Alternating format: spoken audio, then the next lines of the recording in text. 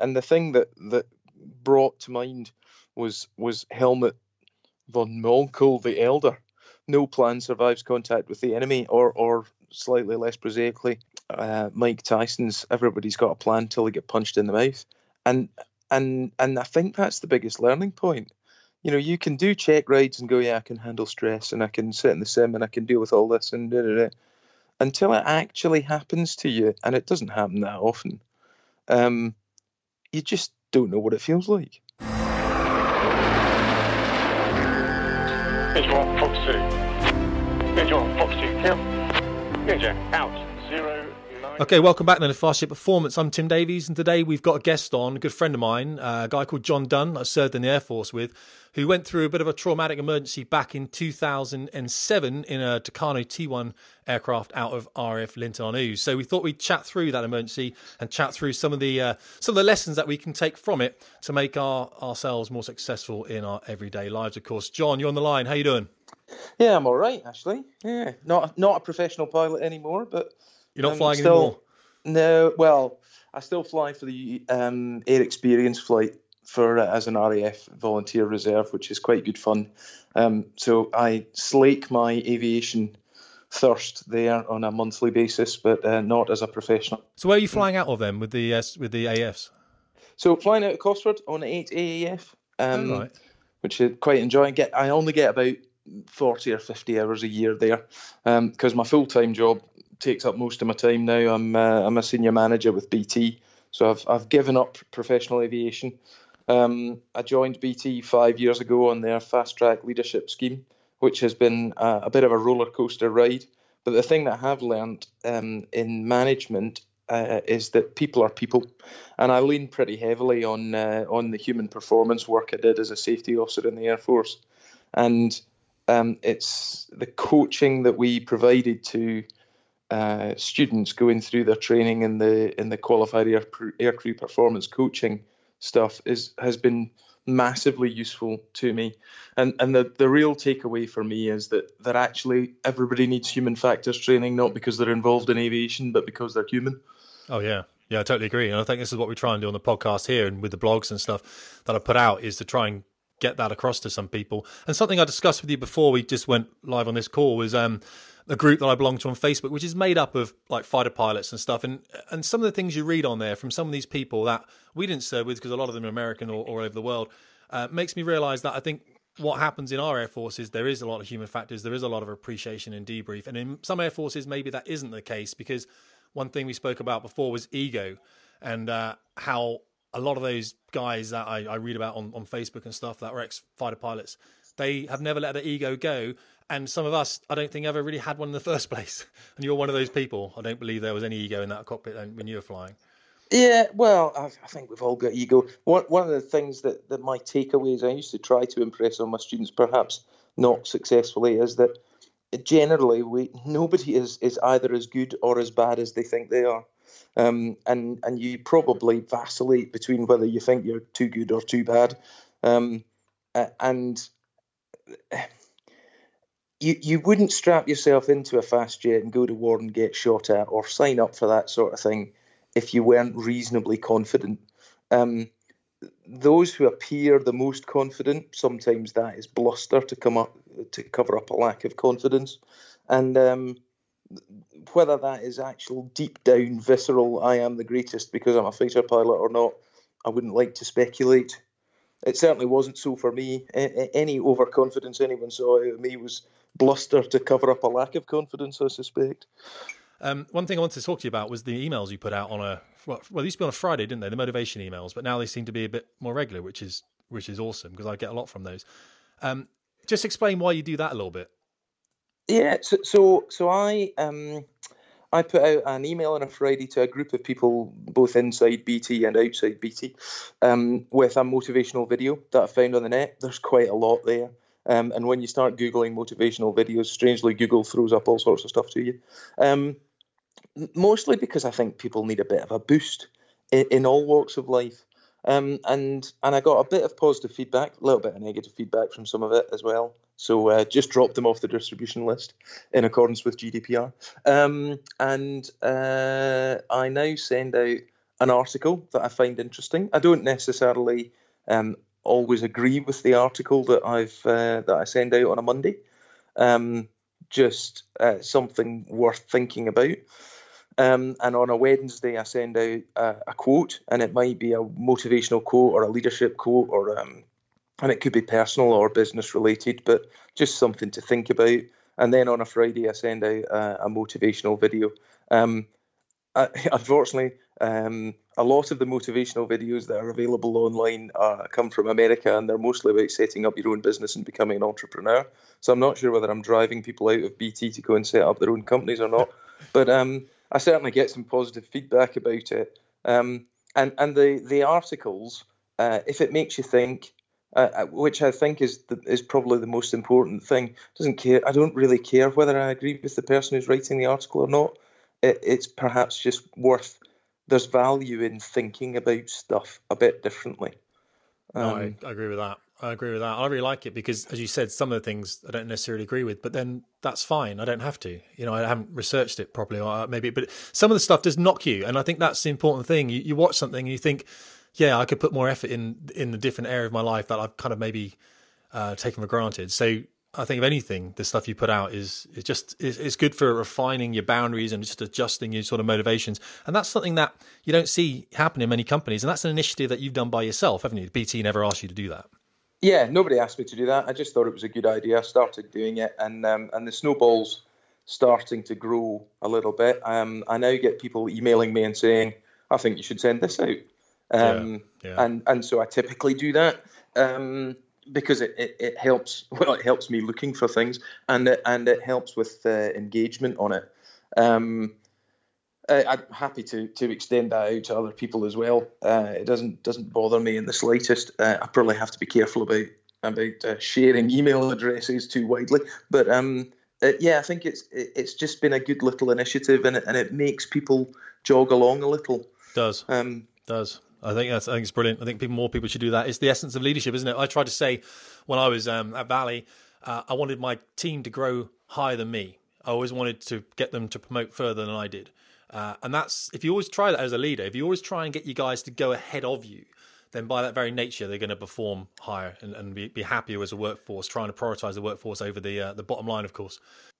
Well, it's really interesting. I've seen it in BT, two different leadership styles, and I've seen it in the Air Force before, but in the Air Force it was forced on you because of a posting regime. But in a civilian company, there's two different ways of thinking about creating your team. One of them is I find really good people, and when I find a really good person and they're doing a really good job, I keep a hold of them. And the other one is I find really good people, and when they're doing a really good job, I help them move onwards and upwards and grow. And I'm more of a proponent of the second than the first, because if you get a reputation for being a good boss, and I've worked for some absolute crackers, much better bosses in BT than I had in the Air Force, and some average ones as well, that their style was to develop people, stretch them, and when they wanted to move on to something else, let them. And they got a reputation for being a good boss, and so good people wanted to come and work for them. So their teams were always great, and it was largely irrelevant who was actually on them. Yeah, no, I get that. I wonder why. I've been thinking about leadership in the Air Force. Now I've left, obviously, and I left at a time when I wasn't bitter about the Air Force, which is good because you don't want to leave when you're bitter, do you? But I don't know how we really teach leadership in the Air Force, apart from maybe the small courses we do down at Shrivenham. I think leadership, because people, are you born or are you made a leader, all that kind of stuff. But we still need to get that across to people that there is this leadership theme going through the service. And I think you're absolutely right. I see a very different style of leadership outside than I saw inside, which is that's a whole nother podcast in itself, I suppose, isn't it, really? But yeah, well, there is a fundamental difference in an organisation where I can order you to do something, and if you don't do it, I can throw you in jail. Yeah. Compared to the influencing, I've got to convince you it's a good idea. Now, the great guys in the military do all that influencing and let people think it's their idea, nudge, cajole, all that sort of stuff. But there is a fundamental difference in the do it or I'm going to court-martial you. Yeah, that's true. I remember once when I had a boss who came in and he gave me the priority for the day. This is your priority. Okay, fine. So then 5 minutes later, he came in and said, "Oh, your second priority is this." Well, I said to him, "Well, you can't have two priorities, boss. What are we going to do with this?" He said, "Well, I want you to just do these two things."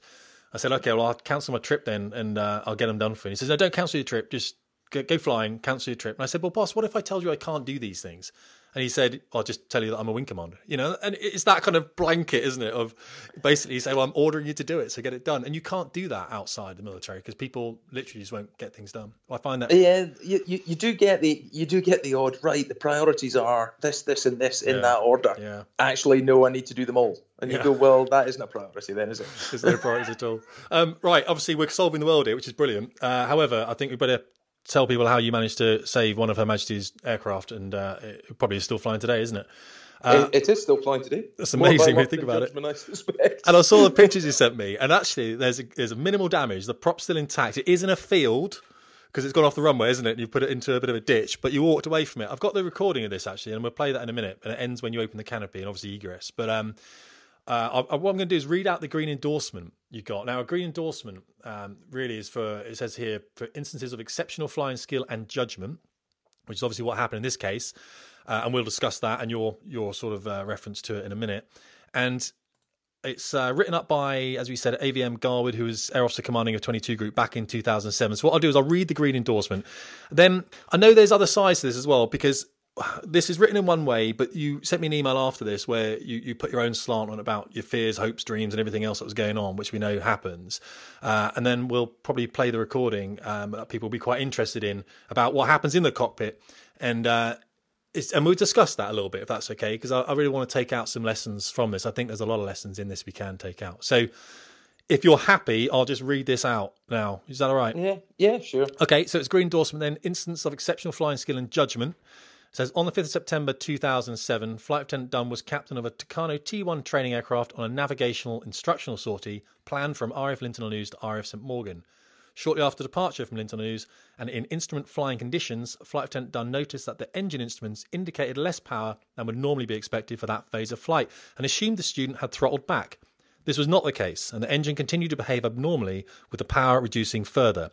Flight Lieutenant Dunn took control of the aircraft, initiated a turn back towards RAF Linton-on-Ouse, and suspecting an engine control problem, switched to manual engine control mode in an attempt to restore engine power. This had no effect. Realising the gravity of the situation, Flight Lieutenant Dunn promptly informed his controlling agency, declared a mayday, and also had the presence of mind to request advice from the duty aircrew officer on the ground. Despite carrying out emergency drills in both cockpits, power output gradually reduced to sub-idle, and the aircraft was unable to maintain height. Descending through 2,500 feet, the aircraft broke cloud, and a civilian airfield with gliding activity was noted nearby. This airfield was subsequently identified as Ruffworth. Although the engine appeared to be running normally, the propeller control mechanism had reduced the effective power output to zero, which resulted in a higher than expected rate of descent, and Flight Lieutenant Dunn realised that he would now not be able to reach Linton-on-Ouse. To make the aircraft's performance more predictable and improve the gliding range, Flight Lieutenant Dunn decided to shut the engine down and conduct a forced landing. He considered that Ruffworth was the only airfield where a safe approach and landing could be made, the only alternative being to abandon the aircraft. Throughout the approach, Flight Lieutenant Dunn prepared his student for possible ejection, continually reassured him, and ensured that he was aware of the developing situation. The aircraft touched down, and heavy braking was applied in an attempt to stop the aircraft on the runway, but unfortunately the tyres burst, and the aircraft came to rest some 50 metres beyond the end of the runway. The crew then conducted a textbook emergency egress from the aircraft, faced with an insidious and terminal engine problem that, despite all reasonable actions, could not be rectified. Flight Lieutenant Dunn's aircraft entered a high rate of descent and was in a position from which a forced landing at a known airfield could not be achieved. In identifying an airfield, albeit with gliding activity, Flight Lieutenant Dunn showed great presence of mind and skillfully flew his aircraft to get it safely on the ground, all the while dealing with the emergency and reassuring the student. This was a complex and unfamiliar emergency, and Flight Lieutenant Dunn displayed captaincy, airmanship, and handling skills well above that expected of his probationary instructor category. Furthermore, by having the courage to remain with the aircraft rather than eject, he also minimised any potentially very serious collateral damage and saved a valuable aircraft. For these reasons, Flight Lieutenant Dunn is awarded a green endorsement to his flying logbook. Right, so you don't get many that read as well as that, green endorsement-wise. When you actually read the text for an AFC, an Air Force Cross, it kind of, that could actually be in that kind of category. I guess. Now, what was the result of this then? So obviously you've got the aircraft on the ground. You actually went around some gliders, didn't you, at the end of the runway? Is that correct? Yeah, I mean, in my head, from all my training, I thought that putting the wheels on the ground was going to be the end of the problems. Unfortunately, putting the wheels on the ground was only about halfway through the problems I had there. I had judged that I would be able to stop in the runway available between the beginning of the runway and where there were about 4 or 5 parked gliders and about 15 people. Unfortunately, it didn't slow down nearly as quickly as I thought it would. And so it became abundantly obvious that if I'd stayed on the runway, I was going to plough through those gliders and people. So I had to steer it off the runway, go between the gliders and a line of parked aircraft, back onto the runway with about 50 metres to go, realised I was going to go off the end of the runway. It was only then that I thought, actually, if I backsticked this, I could put more weight on the main wheels and get a bit more braking. I'd already burst all 3 tires by then. Rather fortunately, actually, that raised the nose wheel off the ground again, because I was still going at a fair old clip. I was still doing about 50 or 60 knots when I went off the end of the runway. In raising the nose wheel, that was probably a good thing, because there was about a 2 or 3 foot berm at the edge of the airfield into the potato field. So the main wheels hit that. We got airborne for about another 10 metres and then nosed pretty heavily into the ploughed field. And it all stopped then, which was good. Rather fortunately, as you say, at 3 new wheels, they did some non-destructive testing on the nose gear, which proved that there was no damage, but they decided to change that anyway. Rather unfortunately, the engineers didn't really believe me that the engine didn't work. So instead of pulling the cockpit voice recorder immediately, they tried to start the engine, which means that the beginning of the cockpit voice recording is missing, which is a bit of a shame, really, because you don't hear the first panicked mayday. But yeah, it still raises the hairs on the back of my neck when I listen to that cockpit voice recording, and I get a bit choked up when I'm briefing cadets at their experience flight. When anybody says mayday, it gets me a bit tense again. Yeah, no, that's fine. And so what we'll do is I'll play that now for just the listeners, because it's actually quite a difficult recording to listen to anyway, because of course the voice recording isn't brilliant. So I've done some editing and cleared it up and got rid of a lot of the noise in the background, which I think if we left that in, a lot of it is you just can't actually understand what's happening. And then we'll probably discuss it a little bit at the end, if that's all right. Yeah, that's fine. Okay, so I'll play it now. Visors down, please. Yep, set. Okay, 6,000 feet. I've got max power set.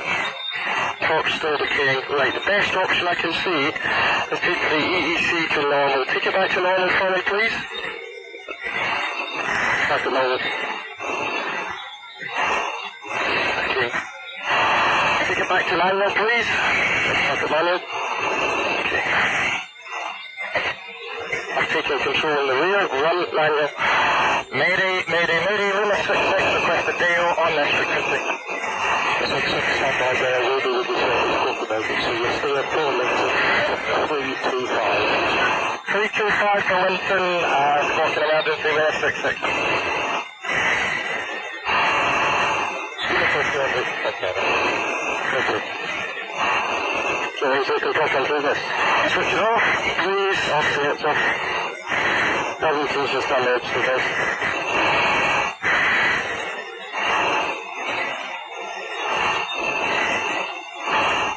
Okay, that was just finished. Yeah. Where is it? Yeah, 11 o'clock. What's that? That's top control.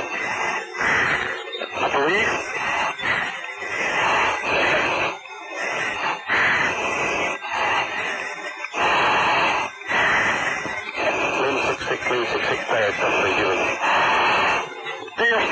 Mayday, Lima 66. I've got full power selected, EEC manual and normalised. It's 0 torque. 3,500 feet. Any suggestions?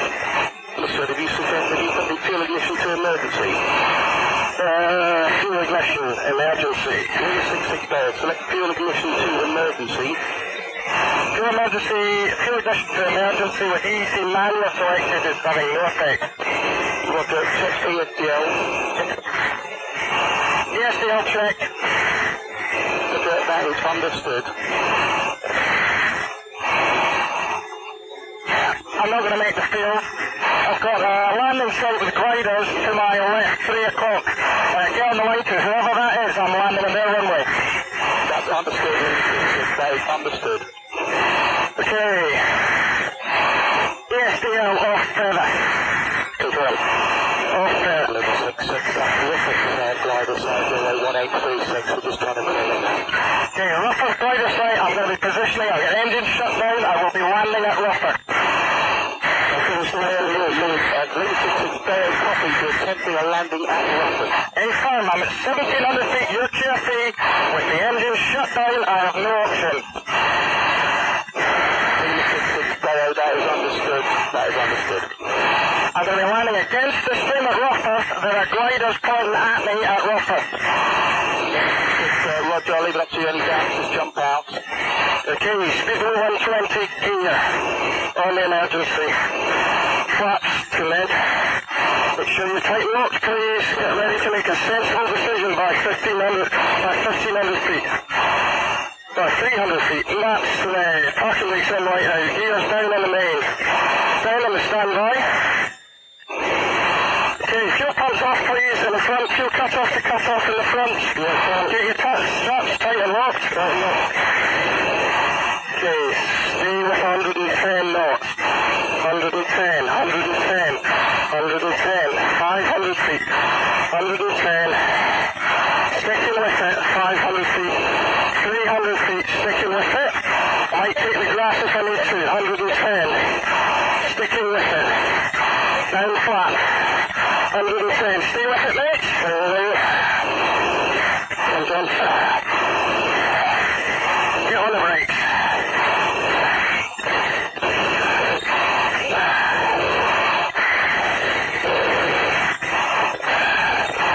Stay with it. Stay with it.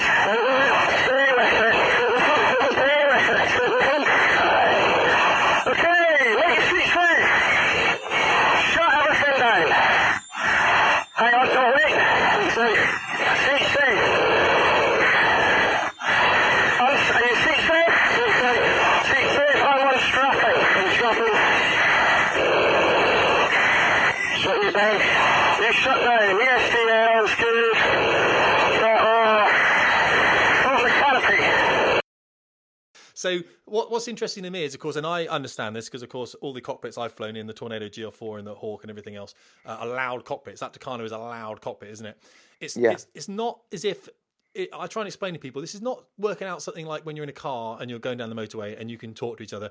There's a lot of other things. There's a lot of alarms. There's a lot of stuff going on. As soon as you put out that Mayday, as you know, the world now talks to you, doesn't it? There was an initial bit where I went through as it kind of alludes to in the green endorsement, but it doesn't go through the thought process. I spent quite a lot of time thinking, oh, Hugh, you idiot, why have you selected the wrong power setting? This will give me something to talk about in the debrief. Yeah. It followed reasonably rapidly by, oh, actually, you haven't selected the wrong power setting. No, this is okay. And then I did initially think that there's a whole thought process of an engine electronic control unit failure. How tedious. I know exactly how to fix this. I will just take this home, we'll land, there'll be a terrible faff while the engineers get me another aircraft. I'll have to redo this sortie. I'll be landing at St Moggan at 8 o'clock tonight. I'll be absolutely knackered. What a pain in the pants this is. So I told the student to take the EEC to manual, and at that point, because of the failure that I had, it got worse, significantly worse. And the next words out my mouth were to key the mic and say, Mayday, Mayday, Mayday. Which I'd never said before in an aeroplane for real. So yeah, it came as a bit of a surprise to me how quickly it went, the thought processes went through. And then after keying Mayday, said to Hugh to prepare to abandon the aircraft, which I also didn't think I would have to say. Yeah, that's engine electronic control, is it, the EEC? Yeah, EEC's engine electronic control unit. Yeah, exactly. So, I mean, that's the thing, isn't it? So we go through these emergencies in the sim 1,000 times, and I think it can always make us like low arousal to them sometimes, which is probably the way that we're supposed to be trained. I mean, I sometimes get surprised there. I surged a hawk. I've surged many hawks, but sometimes I get quite surprised the impact when you are up there, and it does happen.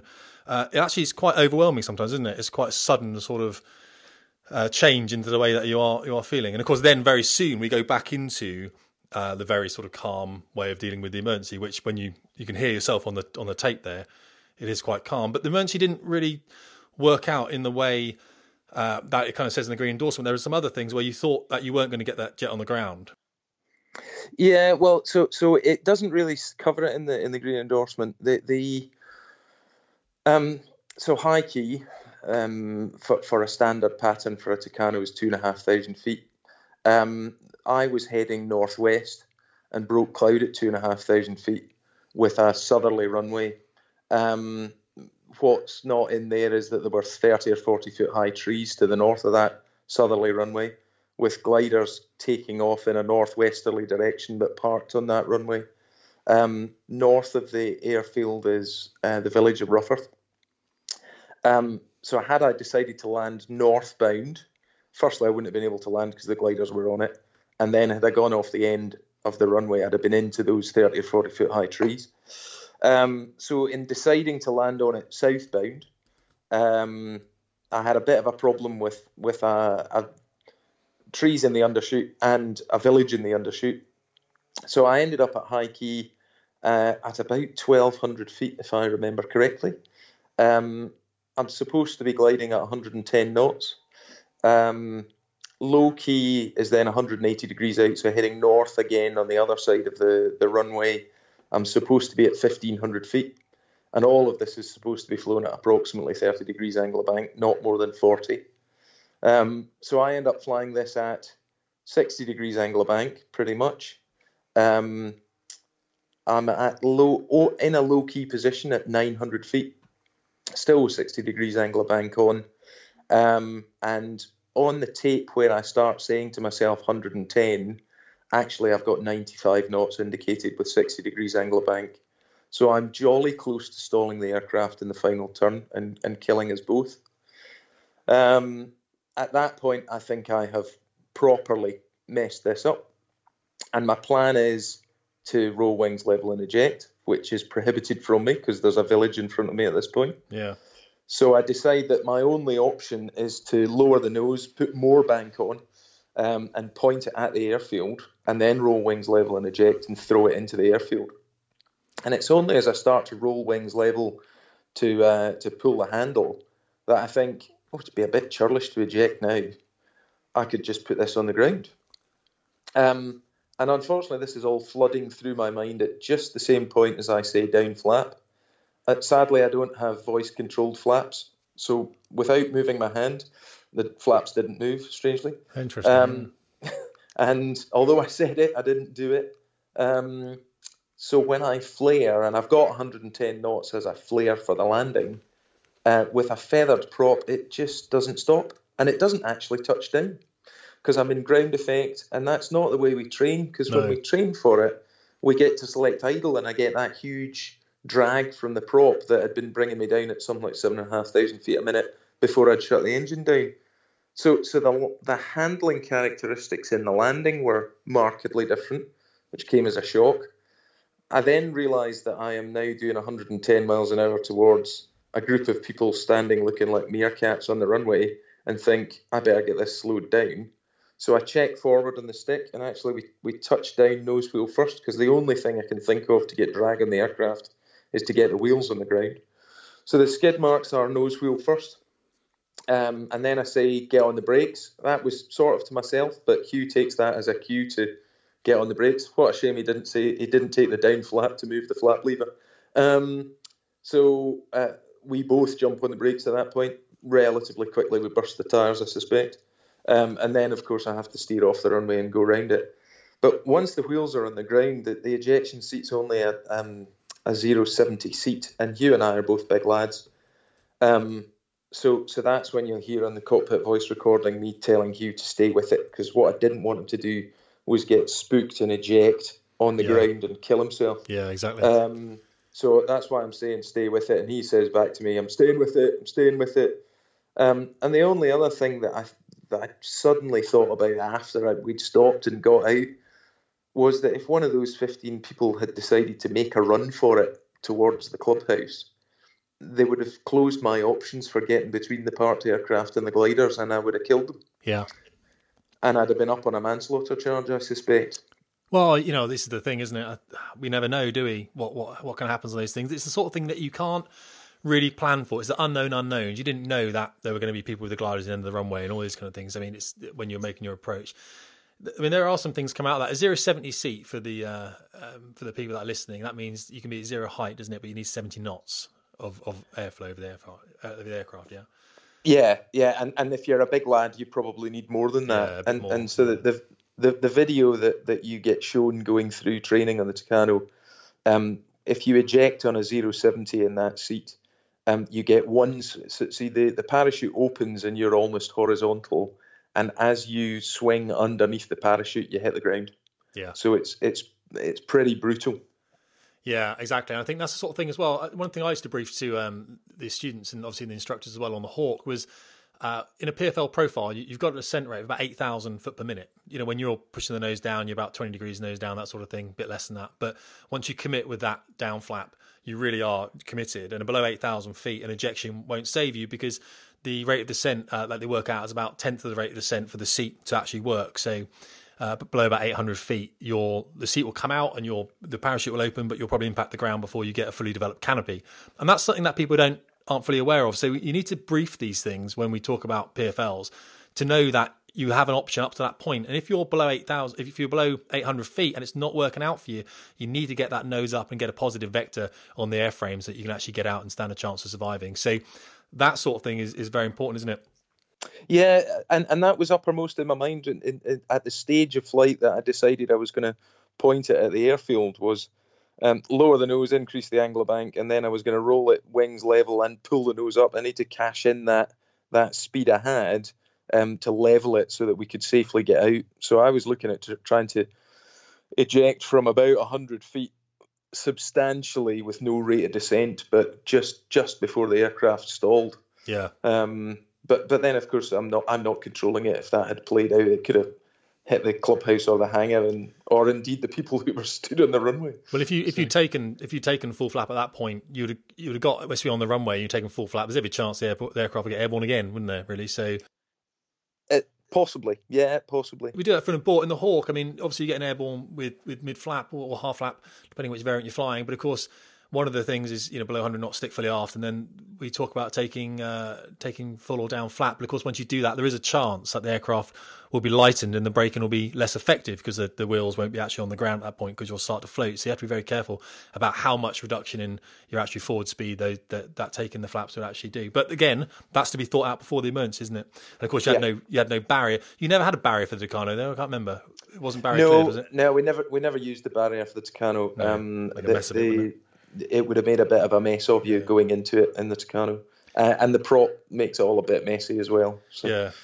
That's interesting. You talk about communication of saying, you know, full flap or down flap and it not happening. And we've all done that in the cockpit. And we all verbalise. I think I don't know many pilots that don't verbalise their actions, and it comes from flying training, doesn't it? Where you want the instructor to know what we're doing.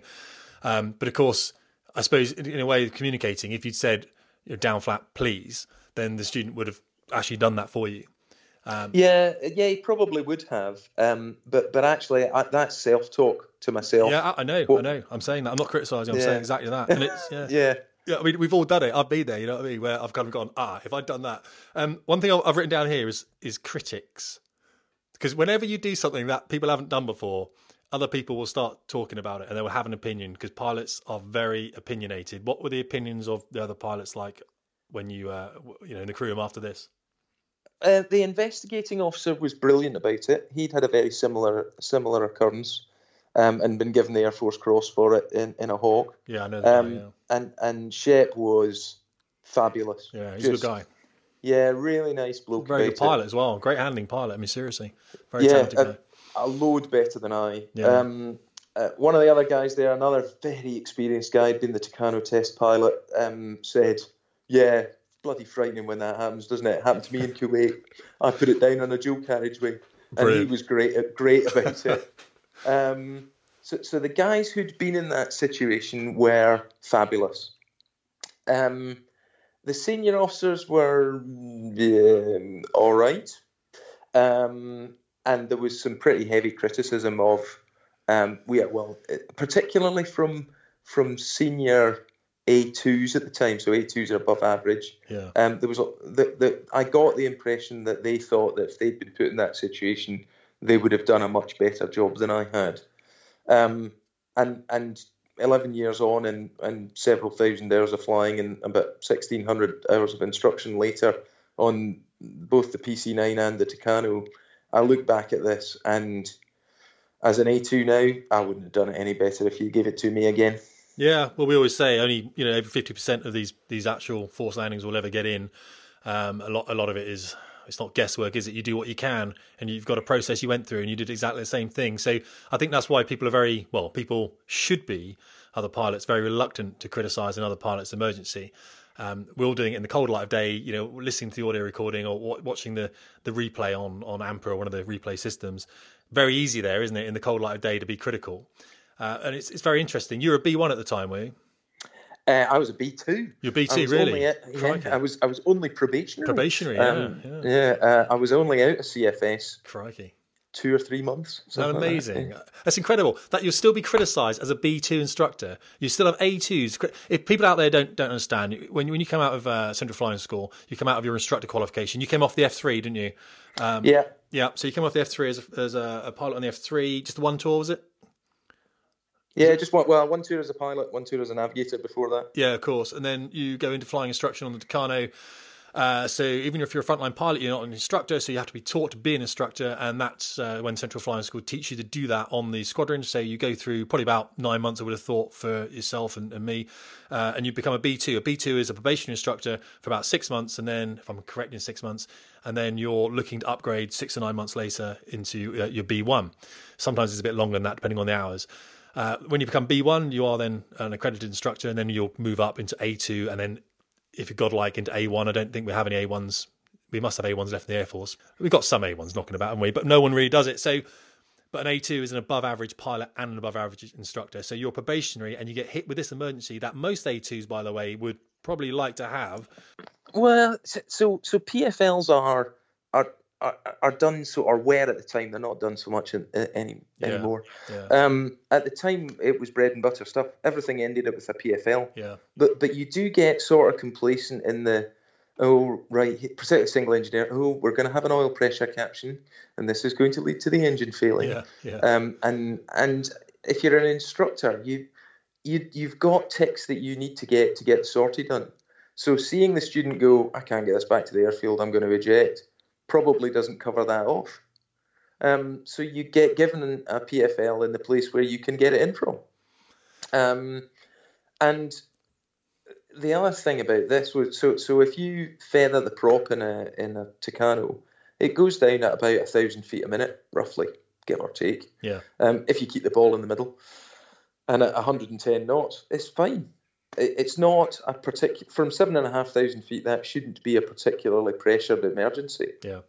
With the failure that I had, the engine instruments suggested that the engine should be running. In fact, it was running, but it was running at sub-idle.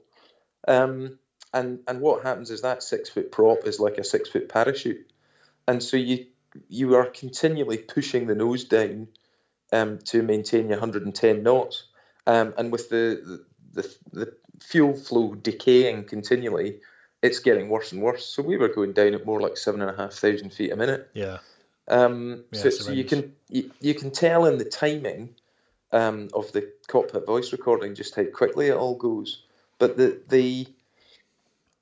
whilst trying to work out what on earth is going on, why is this aircraft that should be giving me power not giving me power? And it's only when the duty aircrew officer says, and check your ESDL, and he, talking to him afterwards, thought I had inadvertently pulled the emergency shutdown lever. And when my hand goes back to check that I hadn't inadvertently pulled it, I think that's a good idea. I'll just shut this down and land it. Yeah. Yeah, and I'll tell you why, because something I brief as well a lot, and you know I do. It's Just get to one known parameter, whether that's a height or a speed. Get rid of the thing that's causing you confusion. And what's causing you confusion right now is you don't know how much power that engine's giving you, right? And so you don't know what the profile is going to be like. But if you just shut that thing down, get it out of the way, don't try and restart it. That's gone now. That whole thing's gone. Now you can work on the emergency. And that emergency might well lead to an ejection, but it doesn't matter because you got rid of the engine that's causing you some kind of weird issues, isn't it? So, yeah, things got better, actually. As soon as I shut it down, my world got better. Because I was in a sort of known scenario. Not a great known scenario, I'll grant you, but at least it was known then. You faff around with it all day, can't you? Trying to relight engines that don't want to start and then miss the points you need to be at to conduct a proper forced landing. So, but then again, that's quite ballsy as well to shut down the one thing that might be giving you power, and that's you got to be sure. And I think when you hear your flight tape, the cockpit voice recording, there's enough confusion going on already to just say, I'm going to get rid of the engine. That's it. It's not working for me. So, I mean, that eminently is quite a sensible decision, I think. Yeah, and it's obvious that, positionally we weren't that aware of where we were because we were IMC. I had not taken a direct track back to Linton because I'd been faffing with the engine and not kept the ball in the middle. So there was lots and lots of stuff I could do better. And I was pretty honest about that at the time. But again, as part of some of the armchair experts, yeah, if you just shut the engine down immediately. Oh yeah, I'm just going to immediately hit the ESDL. It's the first thing I'm going to do, isn't it? With a troubled engine, I'm just going to throw it out the window. Yeah, but that's it. You get that, unfortunately, and I think you're always going to get those people. What would you have done? Anything differently? I think overall, if I'd just known where I was a bit better. Yeah. Because when the initial emergency happened, I was overhead Elvington. Oh, wait, okay. And that would have been just genius to pop out a cloud and have 10,000 feet of runway. But I tried to get back to Linton. There's no moving map there, is there? You had no... There's no moving map. There's no GPS or anything like that. It's not like get sat-nav in your car or something, it's not like that. I'm in cloud and I've got a needle that's pointing at Linton and that's it. That's it, yeah. Yeah, so there were lots of points at which I could have done better, but and Helmut von Munkel, the elder, every plan nor no plan survives contact with the enemy. But that's precisely how it felt. Or Mike Tyson, and quoting Mike Tyson is probably never a good thing. Everyone's got a plan till they get punched in the mouth. That's exactly what it felt like. It's that level of shocking. And having been punched in the mouth, it's shocking when that happens. And you go from that fat, dumb, happy, yeah, I can sort this out like I've done in the simulator a million times, to what is going on now. I think until you've had an emergency like that, you can't really begin to understand what goes through in a very short space of time. It's interesting when you talk about violence as well. I mean, I've been in a lot of fights at university, and I know to avoid fights. I mean, and at university, I didn't know to avoid fights because I used to walk around Bristol all the time, and I've been punched square in the face as well. Don't get me wrong, and you're absolutely right. It is so destabilising. I mean, it's a complete adjustment from the norm, isn't it? In the same way that this sort of thing is also very much we've trained for it, we've planned for it, and it happens, and it just moves you off to one side. Everything else goes out the window, doesn't it? But yeah. It's especially when you start involving air traffic, and I've talked about this before, that for me, the last thing I really want to call, I think I wrote an essay about this, hitting a bird and not calling a mayday until very late on into the emergency, because there's nothing that air traffic could have done for me at that point. I'm out of gliding range of any airfield anyway. If the engine doesn't restart on us, then I'm just going to have to eject. So there's no point talking to air traffic and saturating myself. Whereas you, in your emergency, you had to get onto them because they had to tell you where the nearest available field was. Yeah, so I went straight for the mayday. And two things. I remember in the middle of it all, having just said mayday, the next radio call was from air traffic to tell me that my steer for Linton was whatever it was. And then somebody decided to tell them that he was going en route. And I remember being fleetingly angry at him for not shutting up and letting me get on with it. Yeah. You might be doing you a favour though to say, "Look, I'm en route. I'm out of here. I'm off the frequency now." You know what I mean? But yeah, I'm sure that was his thought process. There was a flash of, "Oh, shut up! I'm busy." Yeah, exactly. Yeah, it's like a helicopter mate, isn't it? Telling you his life story on startup. It's like, "Oh, come on! I just want to call for taxi. What are you doing?" I'll get loads of anti-helicopter banter now. My channel's going to blow up, isn't it, from helicopter mates? But no, I know exactly. Well, that's the thing, because brevity is the key, isn't it? Because other people like yourself there are dealing with things. So we're I think this probably manifests itself in our relationships as well. The way we communicate with our partners is we tend to be quite brief and black and white, and there's no sort of shades of grey at all. It's very factual and straight. It is, and funnily enough, now that I spend a lot more time listening to general aviation chat flying out of Cosford, I think I do get that flash of, oh, shut up, I'm trying to get a radio call in here now. Exactly, yeah. I'm going to have to orbit now around it just to say a few words. Yeah, exactly. No, you're absolutely right. I mean, I think brevity is the key, though. And that's actually probably a lesson for life, isn't it? When you're in meetings and things, and people just want to... Because we think by speaking. That's how we come up with ideas. And I work with people at the moment who will be talking in a meeting, and you know that really they're thinking for themselves in this meeting, and that thinking should have been done beforehand. But they will sit in a meeting and they will say, well, something I'm thinking about is... And it will drag the meeting out, and everyone else gets bored, everyone else wants to leave. Whereas really they could probably take that offline outside. I mean, that's a lesson, isn't there? It is a lesson. One of the things that I notice in meetings is people think of their own time. They don't think of other people's time. Yeah, absolutely. Yeah. So if you've got 20 managers all getting paid £100 an hour or whatever they're getting paid, yeah, for you to waffle on for 20 minutes is a lot of money. Well, You've exactly. just burnt. It's also who you inviting to the meeting. Like, why does he need to be here? I'm in a meeting with 30 people, and I know what they're all getting paid, and it's an horrific amount of money, and it's going on past the hour, and you're thinking this is not worth having half the people in here. Insofar as you can say, couldn't you, right, the first 10 minutes is going to be about production, so I need the production team in. At 10 past, we're going to finish that bit, and we're going to talk about supply. Then from supply, we're going to... That's how it should be being run, but with an agenda and with minutes at the end. But it's very easy to call a meeting because it looks like you're doing something, doesn't it? Yeah, well, yeah. It's meetings are the practical alternative to work, I think. Yeah, I think you're right. Is the cynical way of viewing it. I'm not a massive meeting fan. I don't think I have been really, but until I find an alternative, unfortunately. One thing I've stopped doing though is wearing an accurate watch, because I used to. Time is critical to us, isn't it? And I used to wear a watch. It was a Citizen. I still got it. It's a great watch. I wear it sometimes. I was wearing it this week, but it's a Citizen Nighthawk. It's an AT. Eco Drive thing, and it's radio controlled, so it gets a signal at 4 a.m. in the morning, and it's accurate to like 0.001 second over every 100,000 years. I don't tend to wear that one in the civilian workplace now. I tend to wear an automatic watch that I set just a couple of minutes fast, that's all. Because what used to happen is call a meeting on time and no one would turn up, of course, for the next 5 minutes, and it was inherently frustrating. So the joke I normally say about the adjustment from being in the military to being in the civilian world is, when I left the military, I expected meetings to start on time and people to do what they were told. Now I am absolutely delighted if the meeting starts within the first 15 minutes. Yeah. And people do what they said they were going to do. Oh, yeah. How many times have you been in a meeting where people have said, oh, I haven't done that yet? And you think, well, if you told me that before the meeting, I could have put it back a day. Because now we haven't got the material we needed from you. And I suppose, how do we get better at communicating that? That's the thing. I'm still... It's the sort of thing I write about. Is how do we get that across as a team? It's interesting. I'm not too sure I've actually got the thing I'm still wrestling with is, and I'm completely aware of it from my teaching time and my coaching time. Sure. People behave.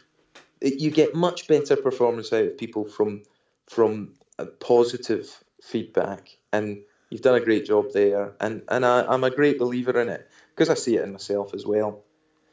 The difficulty comes if things are not going to plan and people just haven't done what they said they were going to do or what needed to be done. I struggle with communicating that in a soft enough, positive way. At least teaching students in the Air Force, if they hadn't delivered the goods on the mission, you could say in the debrief, actually, mate, that wasn't good enough. Yeah, yeah. And people don't react well to that in the civilian world. But we're quite thick-skinned, aren't we, in the military? I mean, with my relationship now, I'm going through coming out of the military. They don't teach you how to be out of the military, do they? They don't undo the military, as we know. And I think Ant Middleton, the SBS guy on that SAS Are You Tough Enough program, he's trying to come up with £500,000 at the moment to get about 30 advisors in. So when people leave the military, you go through these people and they try and undo the military for you, which I think is a great idea. He's from the same town I am, Waterlooville in Portsmouth. So, and I understand his frustrations because we leave the military and we don't do these things. Now, we're quite thick-skinned in the military, so we can be direct with people. And we're actually quite confrontational people. And you don't mind confrontation, and I don't mind confrontation because we know it's the best way to get things done in that pressured environment. But it does not work outside of the military. And in fact, if anything, it causes people to be less receptive to what we're saying and to be more on guard. And I mean, it's very easy to get complaints put against you from the way that, we can talk in that civilian workplace. No one really teaches you how to do that, do they? No, and it's something. I'm getting good at it if I think about it. Yeah. But it's effortful, and so if I get caught on the hop, I can sometimes default to, no, that's not good enough, fella. Yeah, I know. And we understand that because we would react to that. If you said that to me, I'd be like, okay, that means it's not good enough. I'll do something about it. And I'm not upset by it. I'm understanding of it. And I probably would go and debrief myself as to why I was not able to accomplish what you've asked me to do. One of the ways I do it now, and I found it quite useful, is I ask a question. I say, what do I need to do to make sure that you're able to deliver on what we agreed? You see what I mean? And then they come back and say, oh, okay, well, maybe if I had a bit more direction early on. Okay, well, that's great. So now we've got a narrative going that we didn't have before, and we both bought into that thing, and I'm not challenging them on the failure of their performance. Yeah, I find that, so I mean, that's a classic consultant technique, is ask the right question, and that is genius advice. And if I have the time, I try to phrase it as a question. It's when I get caught on the hop, I just go, what? Get it done. What have you done that for? Yeah, exactly. Do this.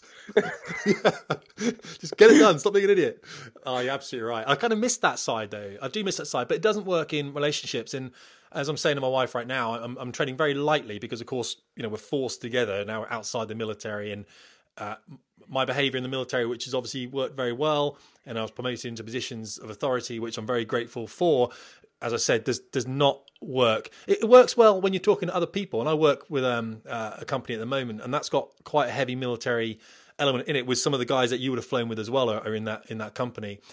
So when we talk together, you get things done. In fact, I went out recently to Eastern Europe to look at an airplane that we're bringing in, and the management side of this company, who we're buying this airplane of, were telling me how many hours they thought the pilots would need to be trained on this airplane, and it was in the order of, let's say, about 20 hours, which I thought was quite a lot, but it's a single-seat airplane, Hawk size, and I said, okay, but all these pilots are going to come from Typhoon or Tornado or whatever. They're going to have 2,000 hours. They're going to be radar operators already, whatever it might be, QFIs probably. And they said, oh, we still think you need 20 hours. And I said, okay, can I speak to a pilot, one of your pilots? And there was a young guy called David.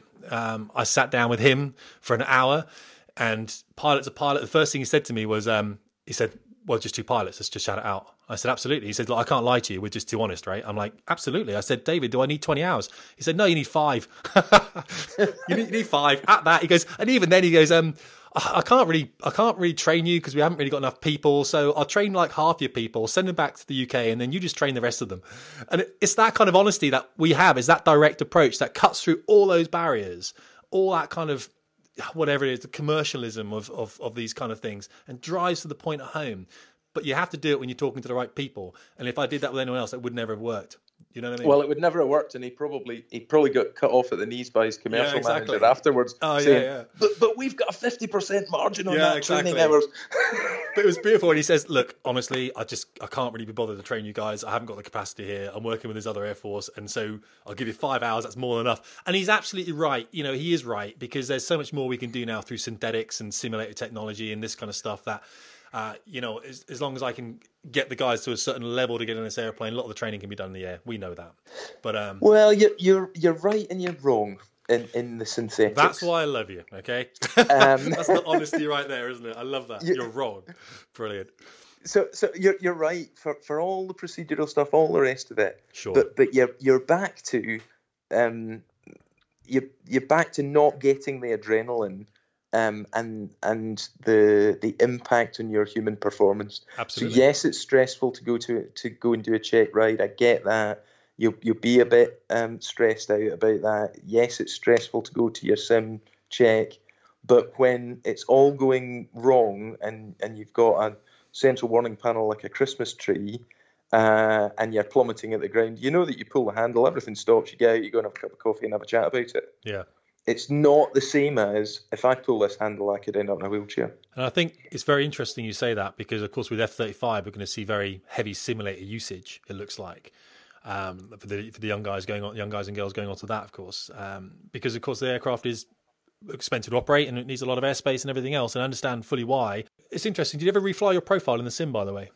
Yeah, I did actually, because they created that very that very emergency, and it's mandatory training now on the Tucano, although not for long. And I did fly it again. I ejected when I did it in the sim, as did virtually everybody else who did it. Like a Sully emergency, isn't it? Landing in the Hudson, that kind of stuff. No one else could kind of yeah. it. Yeah. And actually, ironically, I found watching Sully quite emotional, because I was taking myself back to the time where this had happened to me. So no, I understand that, and that's understandable. I think there is a lot of emotion there, isn't there? You listen to flight tapes sometimes, and you know what's going through. It could be anyone's flight tape. You know, you get the flight tapes on the internet and stuff, don't you, with people doing things, anyone, and you know what that pilot's going through because you've been there in the first place. And I think Sully was a very interesting one, wasn't it? Because I felt exactly the same way. It was quite emotional, I think, when he first puts out that call about landing in the Hudson. It's like, well, that's pretty terminal. But in the same way, I think he probably prepped himself for that. Insofar as I remember reading about a guy who saved a woman who had thrown herself under a train in the underground, and this guy, without hesitation, jumped into the middle of the tracks, held her down, and the train went over both of them. Now, that's an amazing feat of courage, don't get me wrong, no two ways about it. But the man had travelled on that train every day for the last sort of 10 years. There is something to say that he may well have been thinking about that beforehand, like, can two people fit under the train? You see what I mean? Yeah, he's thought it through, yeah. In the 12 months program I'm doing at the moment with about 600 people in that group, we're talking about being present in the moment. And one of that being present is about preparedness and actually thinking ahead about what if. And I've written about this before, haven't I? The Sturks used to talk about it, pre-mortem effect of thinking what would happen if my house burnt down, or if I got robbed, or if I got flooded in my business, that kind of stuff. It's having that forethought. Which I guess is, and that's why your emergency was quite difficult, I suppose, because no one had ever done a simulator with that before. That gradual breakdown, that insidious demise of the capability of your aircraft. Yeah, well, I mean that particular failure had actually happened, but not in an RAF Tucano, as the Tucano test pilot told me. But it had been in a Kuwaiti Tucano, and he had stuck it down on a dual carriageway. But the learning hadn't obviously flowed to the other Air Force, either through shorts or...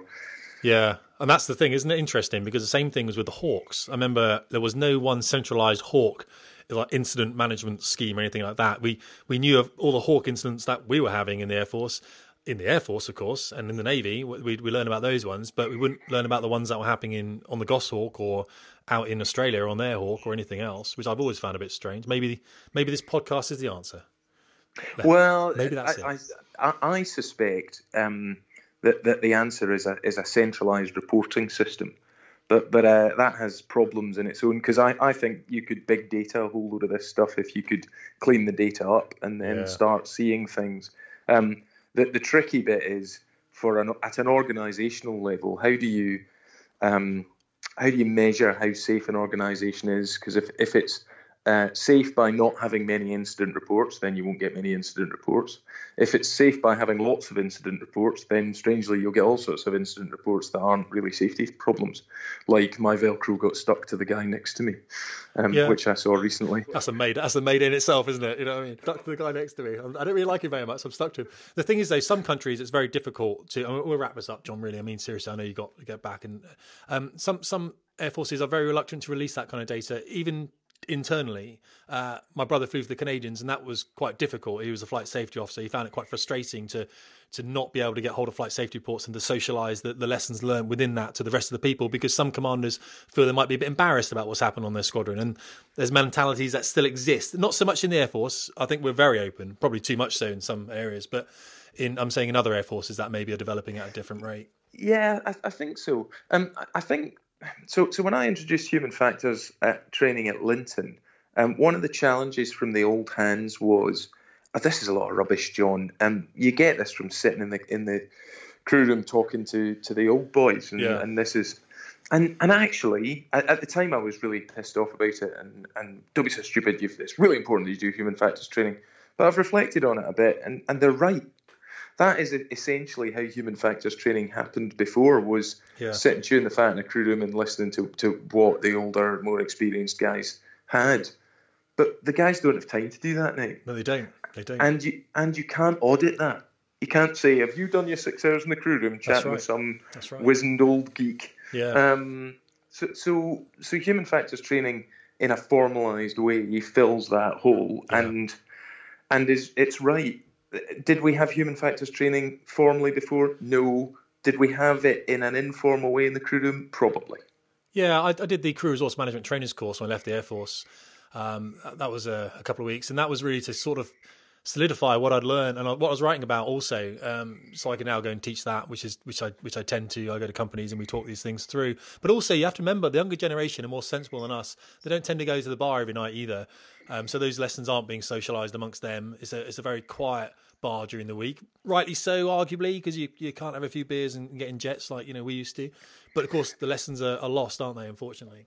Well, yeah, I mean, and I jokingly say that that when I joined the Air Force, it was a drinking club with a passing interest in aviation. Yeah, that's right. That is so true, isn't it? We all remember those times, crikey, don't we? But that's it. I mean, I think what we should do in future is get you back on here to talk about human factors, because I do love the stuff you put out. It's very relevant. And this is only obviously within BT now, isn't it? I mean, do you go and speak? Obviously, you said you talk to AAFs and things like that. Well, I've just been hired as an independent safety expert for EASA. Okay. And they've asked me to write some articles for them. Yeah. So I need to work out what to write about and not be too opinionated and get shot down. Well, you're not that guy, though, are you? You're not an opinionated guy. I mean, one of the things that the paper reported on your emergency, it said, Flight Attendant Dunn said modestly, "I think it's much better to be lucky than good," which I love. Which is true. And Napoleon said, "Give me lucky generals. I've got good ones coming out my ears." Exactly. Yeah. It's fantastic. But no, it's very true. So you're going to write some stuff then, are you? I mean, you've written stuff before that I've read, which is very good. Yeah, I've written some stuff before, but I'm a little nervous about doing it because what I want to do is provoke discussion. Yes. And like the articles that I send out, that I don't send out my own articles on a Monday. I don't care whether you agree with me or not. No. I'd just like to provoke discussion about it. And sometimes people can take that the wrong way. Yep. So, they can, but there's the thing. I mean, you can sit on the fence and you can try and please everyone, but that will not work. And I've found this in my writing as well. Sometimes I'll put a post up on FJP and I know it's going to be divisive, and I put it up there on purpose because I want people to seriously think about how they're thinking about that particular subject. It might push into an area of the Air Force that the Air Force are going to come back at me with, and that's fine. Right now, for example, it would be very interesting to talk about the multi-engine flying training and the amount of assets they have and what are L3 doing and why are we putting people down there. Now, it's not to do with loss of assets or anything. It's more to do with the fact that we're putting more people through that flying training system. But let's argue, that when you buy 5 aircraft to train your multi-engine pilots on, if you have a bird strike, you lose 20% of the fleet. And we can leave that there because not much is coming out from that at the moment. But we know there's some issues up there with MFTS. So I do push that because I think these things need to be spoken about. In the same way that you've got 10. I mean, how many Tucanos did you have? 130, I think it was. Yeah, we had 130 at the time. Yeah, now we've got 10 of those. So interestingly, you talk about multi-engine training, and in my time in the Air Force, there was a big push to reduce the cost of training and get people into cockpits faster. Yes. So we went down the road of, well, actually, our Hercules pilots they're only essentially doing what an airline pilot does. Why couldn't we just train them like airline pilots? Yeah, absolutely. And we did that. Yeah. And then, of course, we went to Iraq and Afghanistan. All of a sudden, we've got multi-engine crews going into unprepared desert strips on NVGs. And strangely, our accident rate went through the roof. And you go, well, the cause and effect are about 10 to 15 years apart, but you can see why that happened. Here's another thing, John, as well, that's quite interesting. What if you fly your Hercules into a 737 on your approach at Heathrow? Now, who has licensing in these aeroplanes? The 737 guy has got a formalised license system, it's got ATPLs, and the Hercules guy doesn't. I mean, we left the Air Force with nothing, and yet we flew jets. I remember walking through Inverness Airport. I'd put a Tornado into their back end of a Friday, and I walked in there Monday to pick the thing up. And of course, I'm carrying a knife, I'm carrying flares, which is a Class 1 firearm. And the guy said to me, "Where's your license?" And I said, "What do you mean?" He said, "Where's your flight license? How do I know you can fly the Tornado?" I said, "I've got nothing. There is nothing at all." There's no, how do we validate the training? We validate our own training, of course. And obviously now we have the MAA against the CAA. But if you put all the multi guys, if you put everyone through an ATPL at some point, at least you know they've done that regulated training, and then we can specialize on top. Well, it's a shared risk model, and again, I said this when I was still in the Air Force. Is if I crash the aircraft into the primary school or the bus full of nuns, at the subsequent board of inquiry, they can go, well, the guy wasn't trained well enough, blah blah blah blah blah. At the moment, that all falls on the Air Force, and CFS oversee the training. And, that's right. So it is a risk mitigation, or it's not a risk mitigation because it's not mitigation. It's moving part of that risk, like an insurance policy. Yeah. So then, at the subsequent court case, the Air Force can say, well, yes, it was down to his poor training, and the training was ours, but it's certified by the CAA, so actually I'm only paying 50% of this claim. Which is a brutally commercial way of looking at it, but you know, we live in a brutally commercial world. It all comes down to money. Everything does in the end. It's just the way it works. It comes down to cost, doesn't it? It's the thing. Yeah. Maybe we can't afford to put everyone through ATPL training. I mean, I personally think we can. And when I was the RM, bringing the Phenom in, one of the suggestions to Ascent Flight Training was just do an ATPL syllabus as a start, go, and then when they get onto their types, we'll then go and do the tactical training element. But it's again, it comes down to cost, doesn't it? And I know there's a lot of arguments involved, plus and minus, but it is what it is. Is probably the wrong answer. It is. Yeah, it's interesting. Well, look, I really appreciate you coming on. I think it's going to be really valuable to people. I think there's a lot of stuff that's come out of that. And one thing I really like, and this is why I wanted you to be on the podcast, is I know your humility that you have, the humility that you have as an individual, reaches out to people, and it says to people, look, all jet mates don't have an ego. This is not what it's about. We can all learn from our mistakes. And a lot of things you said in this podcast is that you have made some mistakes, especially during that emergency and ongoing. And of course, we all do. It's one thing I'm interested in at the moment is self-awareness, really understanding my own capability. I'm probably never going to be the CEO of a big multinational. That's absolutely fine. But where can I fit in to do the best I can within that? And I think you've got that self-awareness in spades. So it's brilliant having you on. I really appreciate it. Yeah, I'm not going to be the CEO of a big multinational either, unfortunately. But as another F3 mate who is the CEO of not quite a big multinational, Hugh Griffiths, said, you just need to try and make the world that you can touch better. Yeah, every day. So every day. No, I really appreciate it. Well, that's great. I'll wrap it up, John. Really, I'll just do a bit on the end of this, mate. Super. Cool. Cheers, Tim. Cheers. Bye-bye. Bye-bye. Okay, and well, that's it. That was with John Dunn then, XF3 pilot, Tucano instructor and PC9 instructor, now works for BT. Leadership qualities in abundance. I really hope you got something out of this. If you do, hook me up, get to FJP, send me an email, whatever you want. Let me know how you what you thought of it. That'd be really appreciated. Okay, Tim Davies, Fast Jet Performance.